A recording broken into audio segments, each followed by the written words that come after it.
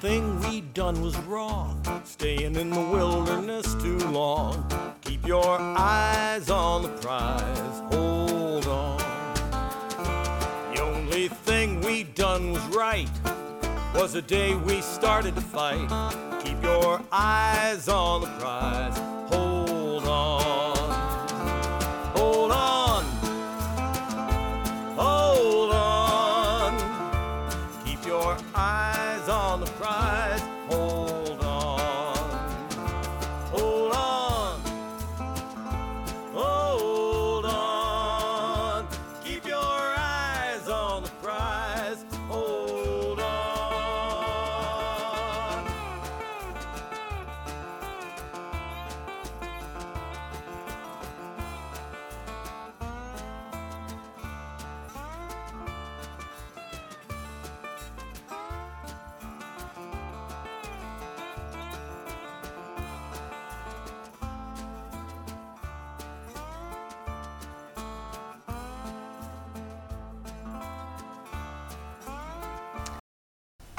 And you are listening to Farm and Fiddle on KOPN 89.5 FM or on the web at kopn.org.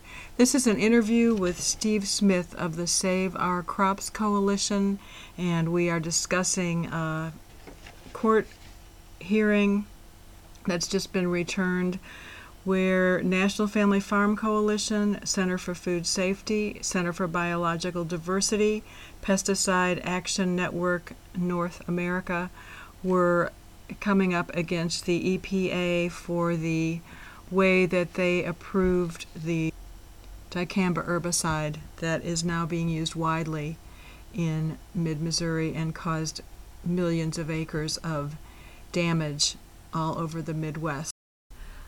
He's kind of a hero, and he's been fighting the good fight against the incursion of big chemical companies onto farmland. He is the agricultural director of Red Gold Tomatoes, based in Indiana, and he also is one of the founders of Driftwatch, which is a web page on which farms can sign up if they wish to be chemical free, and the folks who are using sprays should be looking at this website before they spray so they can be sure that they don't inadvertently spray their neighbors.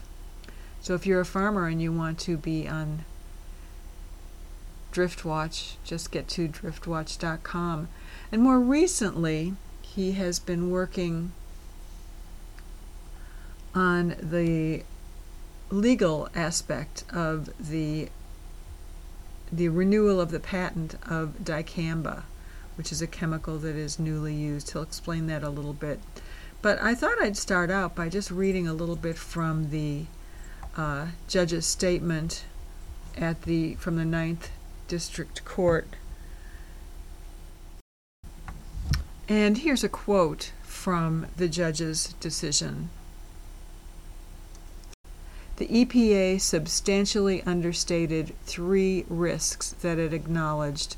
The EPA substantially understated the amount of dicamba-tolerant seed acreage that had been planted in 2018, and correspondingly the amount of dicamba herbicide that had been sprayed on post-emergent crops. Further, the EPA purported to be agnostic as to whether formal complaints of dicamba damage underreported or overreported the actual damage, when record evidence clearly showed that dicamba damage was substantially underreported.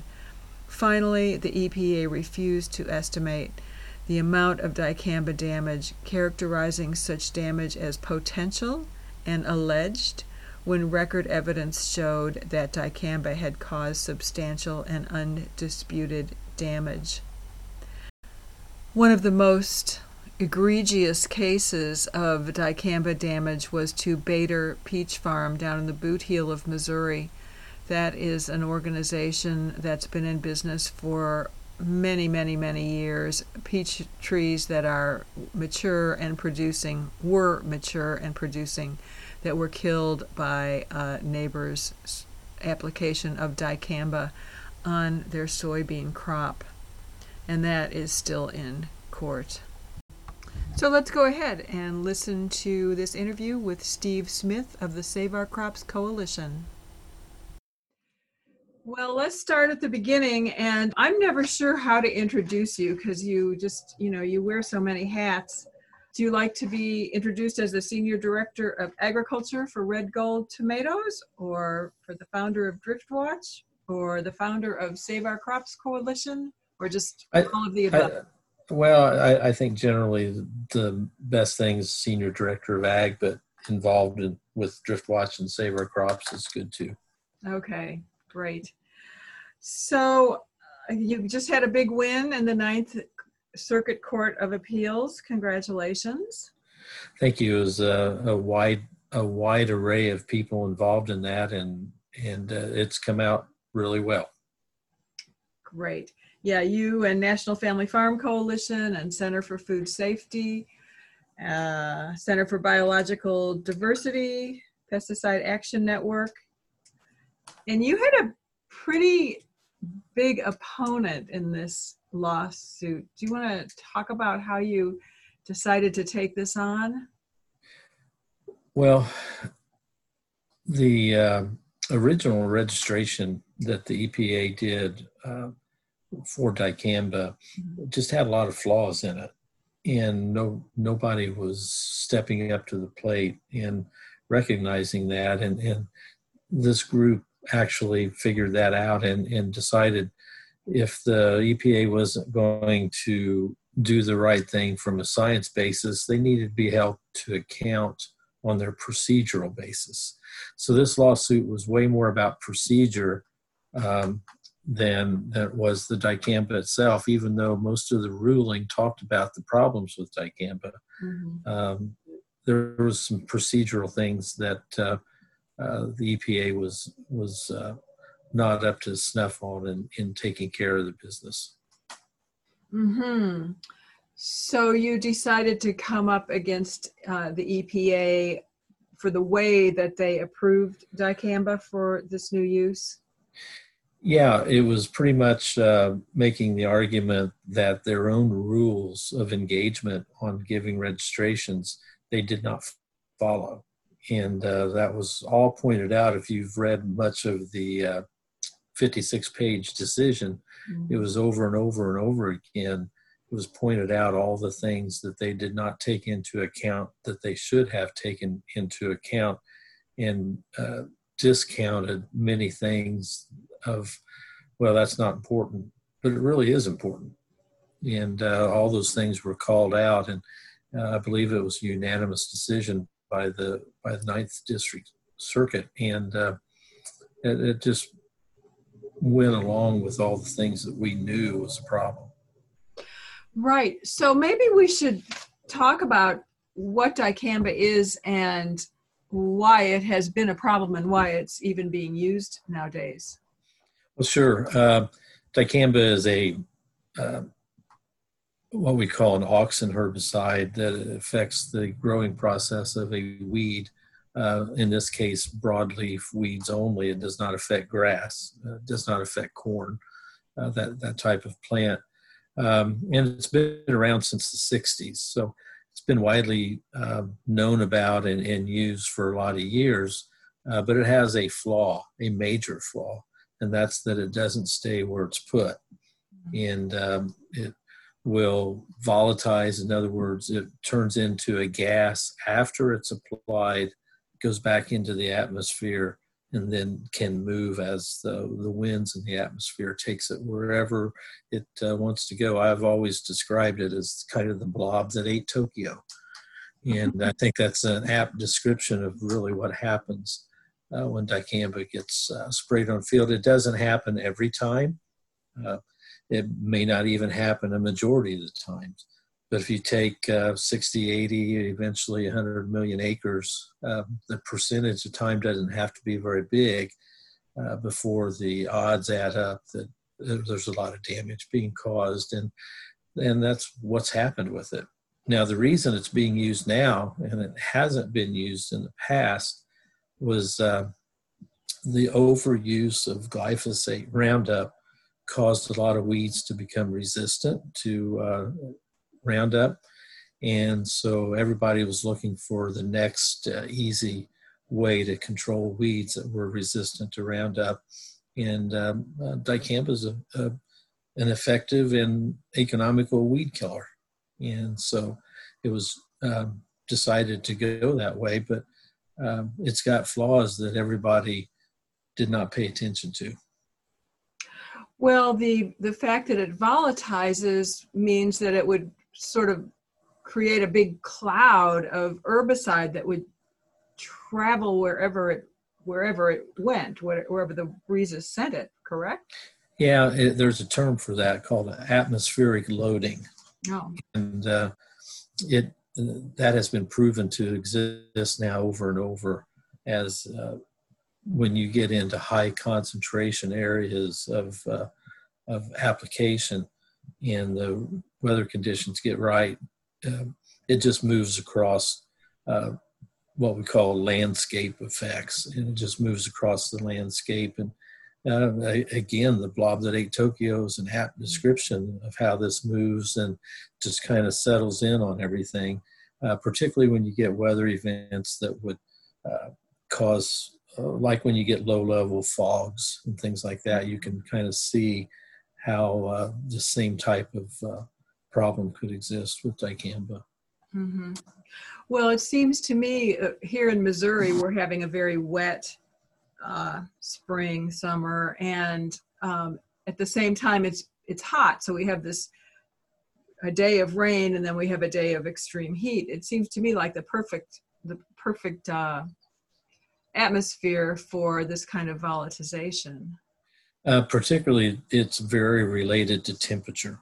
Mm-hmm. The warmer it gets, the more the volatility comes alive. And if listeners want to kind of get a better picture of it, whenever you spill gasoline, you'll see the fumes come rising off the ground, and you can see it.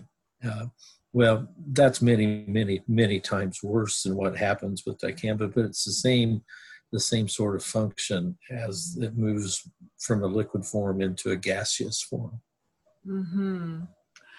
So as you said, farmers have started using it because the glyphosate isn't effective against all the weeds that they used to be able to kill, ragweed being one of them. And, there's a whole big, long list in every ecosystem of weeds that it's not killing anymore. Yeah, we're up to like maybe 23 or 24 now resistant weeds to glyphosate. Wow.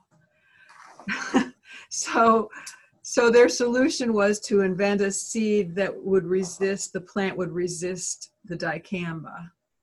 That's correct. And, from a efficacy standpoint, it's a good system, but it has other flaws that make it unacceptable to be used in our farming situation where we live with maybe if we were in western Kansas and there's no homes, no trees, miles and miles between sensitive crops, might not be too bad. But in the main soybean growing areas, it's just not designed to be used in these areas. Mm-hmm. So how many farmers kind of bought into this new system? Oh, it's a huge percentage. There's estimates out there that from 60% to, I think it's more like 70 or above % of all the soybeans are Dicamba-tolerant soybeans. So a large percentage of the soybean growers are using it. Some of them are using it because they wanted to use it. Some of them are using it as a defense against the problems their neighbors might be spraying on them. And it's called defensive planting. And they have no choice because if every field around you is being sprayed with this, you have no choice. You're either going to lose your crop or at least a good portion of your crop, or you gotta join in. It's almost a mob-like situation of you're going to use my product, period, or you won't have a crop yourself. Yeah. And that's really too bad. That's not the way things are supposed to work.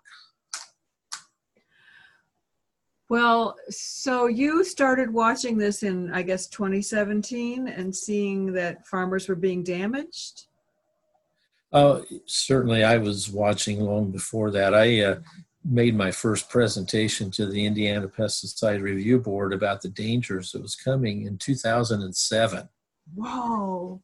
So I've been on top of this situation, warning people for a long time. In 2009, I was actually on the Monsanto Dicamba Advisory Council, where they brought in stakeholders and wanted feedback, and I was able to provide that feedback, but they didn't always like my feedback and was removed from the committee. So that was in 2012. I formed a coalition called Save Our Crops Coalition, a group of other processors, growers, associations that were all on the verge of being affected by this. And we started a lot of legal actions at that time. And we actually delayed the introduction of this. It was originally scheduled to come out in 2013, but we petitioned the EPA for an environmental impact study, and that effectively delayed the release of this product for 3 years. Mm-hmm. And then in 2017, they gave it a registration, and the problem started in a big way. But the problems really started in 2015 and 16 when the tolerant seeds were released, but there was no corresponding chemical registration, and so people illegally sprayed dicamba at that time and started the process off much earlier than what the registration was. And that's been the basis for a lot of the class action lawsuits that are now pending in this. And the big one in Missouri that a lot of people probably knew about was the Bader peach farm case, where they were awarded $15 million in compensatory damage and $250 million in punitive damages. Right, and is that going on to the Court of Appeals now? Where is that? That is in the appeals process, and it probably will take 1.5 years, 2 years to get through that entire process. And so everybody's waiting to see how that turns out. But the jury spoke pretty loud and clear on that one. Right, right. Well, the case that you just finished with the groups that you talked about versus the EPA, that decision seems to me like it will have some influence on further decisions, such as the Bader case. I can't imagine that it would not. If you were trying one of these cases and you knew that that the EPA acted wrongly in even registering the product, but yet it got registered anyway due to a lot of the malfeasance of the registration process, I would think that would affect some of these class action cases. Mm-hmm. Yeah. Okay, so you said that the decision, I did read the decision. You said the decision wasn't quite as clear cut as you thought when you first got it. Is that how you started out the conversation? Well, there's some flaws. Well, whether you call them flaws or not, there's some openings in the decision. Number one is there is a formulation of dicamba called Tavium. It's just a different company that makes it.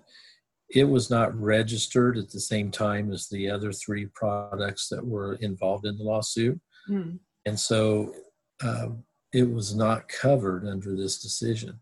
So there is still a dicamba product that is labeled for over-the-top use in soybeans and cotton. Now, it's not been the majority of use product, but I've got a feeling every ounce of that's available is is going to get utilized this year because it is still available to be used. The other thing is the EPA, as of right now, and after 2 days, has still not issued their decision on what they're going to do. I'm not a lawyer, but I understand that in reading through the process that the court vacated the registration and ordered the EPA to change the registration, but the EPA so far, as of right now, has not done that. And so some states are making the claim that until the EPA issues a dictate about that it's still legal to use. Other states have said, no, that's good enough for us. We're not going to allow it in our state. So in Indiana, it's still legal to use, even after the court decision. Huh. That confuses me. So the federal court said no use, but then the state is still allowing it. Is that right? Well, to my understanding, the federal court said to EPA, "You fix this," and EPA has not done that yet. I think they are bound to do that, but they have not done that yet. Or they might issue rules that say, okay, you can't sell any more of it, but everybody that has some, go ahead and use it for this season because you bought it and it had a label at the time when you bought it. So there's some unanswered questions that still we don't know how it's going to turn out. But as of right now, the EPA has not announced their policy in effect of how they're going to change this. Mm-hmm. And to be clear, the only crops that have become dicamba resistant are the soybeans at this point. Soybeans and cotton. And cotton. Okay, soybeans and cotton. Now, dicamba is okay to use on corn, as it always has been. And so that has not changed either.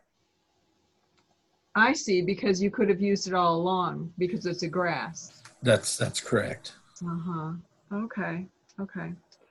So you've kind of answered my question. I guess it's a state by state decision on whether, let's say the farmer bought the system.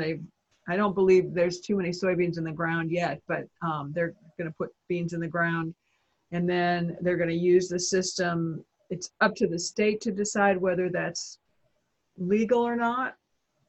Temporarily it is. Mm-hmm. If the EPA does come out and say we are pulling the registration for this, then it would become illegal. Or they may come out with some measure in between that and with their decision. And I don't know who wins in those cases, whether the court wins or the EPA wins. But I guess that's why lawyers make a lot of money. Yeah. Well, Steve, on these crops that let's say you raise one and it comes out of the ground,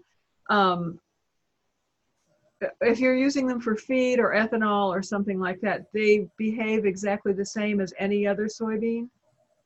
Yeah, the actual produce themselves is no different from one to the other. So nobody would be able to determine the difference unless you did a genetic test on them.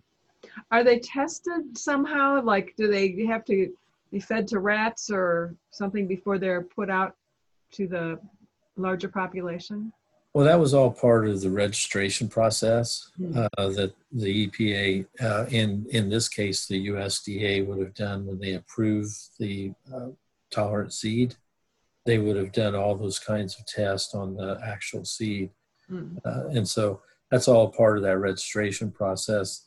And again, to my knowledge, that part of it has never been questioned as far as the registration process.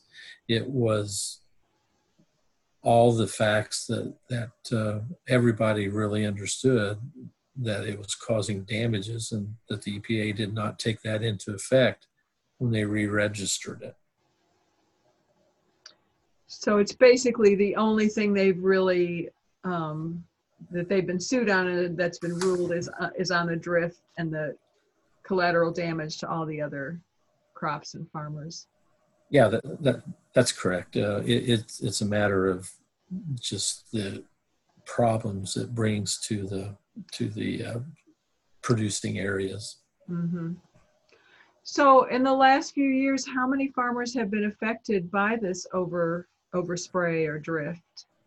Oh, literally thousands. In 2017, the unofficial tally that was actually gathered up by the University of Missouri weed scientists said over 3 million acres were hit.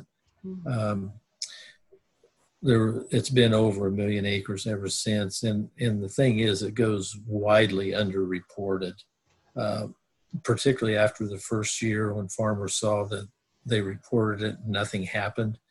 They kind of quit reporting, because why report it if nothing's going to happen?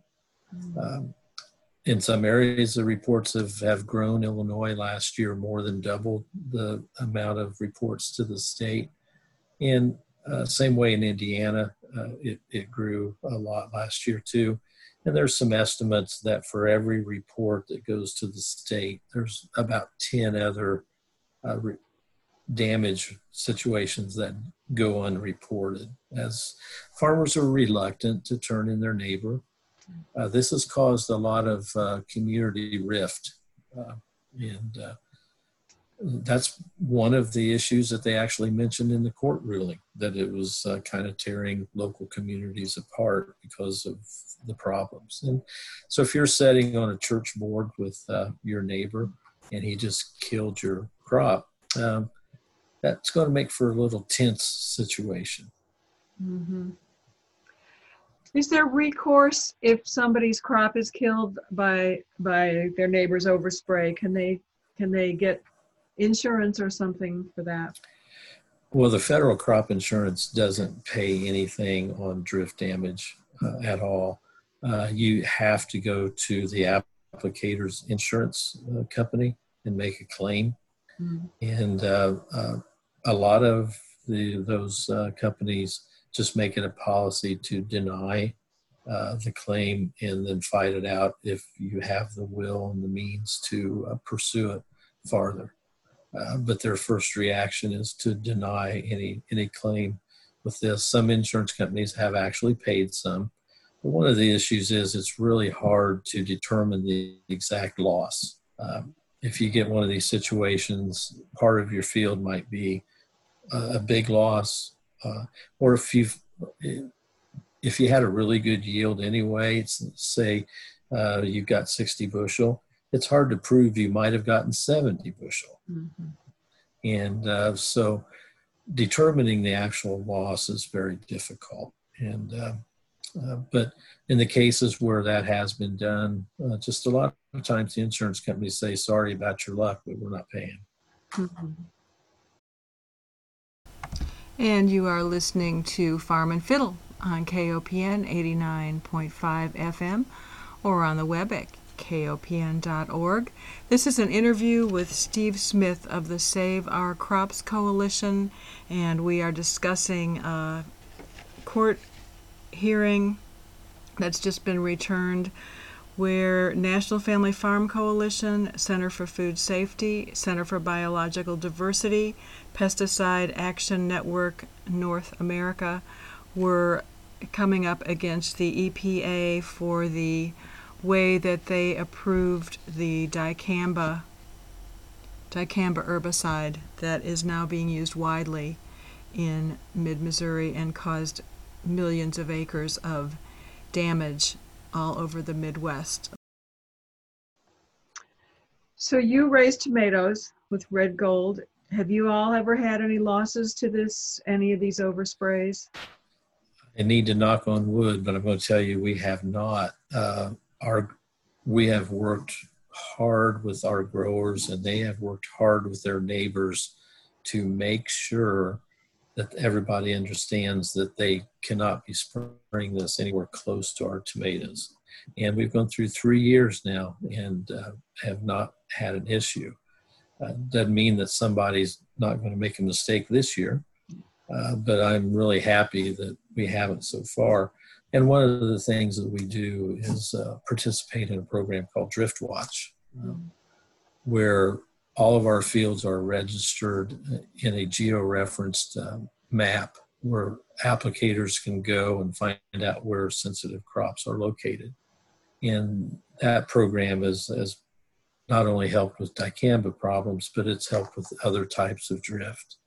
And it's a program that's been 11 years running now, and it's been very effective, and it's growing more and more each year.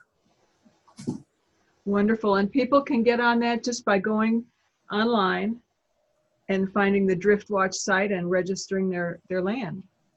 Yeah, if you're a commercial, it's not open to just homeowners. It's got to be a commercial and a minimum size. But yeah, you can go to Drift Watch, or the company's name's actually called Field Watch. The moniker of Drift Watch was the original, but we're actually into also protecting bees, honeybees. And that's called Bee Check. And we've expanded now into the commodity crops, which is called Crop Check. So we've got Drift Watch and Bee Check and Crop Check, and all our platforms to help the communication between applicators and growers of sensitive crops and animals. It's a good service. Well, Steve Smith, if people want to learn more about this recent ruling or anything else that Save Our Crops Coalition is doing, what's the best way for them to find you? Well, there's a lot of historic data about Save Our Crops on www.saveourcrops.org. Since 2017, our actions have been mainly direct one-on-one with EPA, but a lot of our early filings and congressional testimony is all at that website. And we're always glad to discuss if somebody wants to get in contact with me and learn more about the situation. I'll be glad to discuss it with them. Wonderful. Well, thanks so much for giving us some time, and best of luck to you this growing season. Hope all is going well. Always glad to speak with you. I think we've done this now, maybe 4 times? Maybe. I keep thinking every time we do it, why there won't be a need for any more, but seems like there continues to be.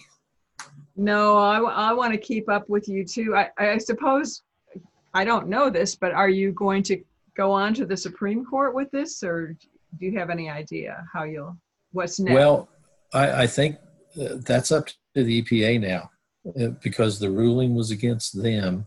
And, will they, as an agency, will they appeal to the next higher level, which is the Supreme Court? And I think that's the only remedy that is still available coming from the 9th District. So that would be an interesting call for the agency to decide what they want to do. Yeah, we'll keep in touch on what's in the future. I sure appreciate the work that you're doing. It's good stuff. Thank you so much. Thank you for having me again. See you later. Bye. Bye, Steve.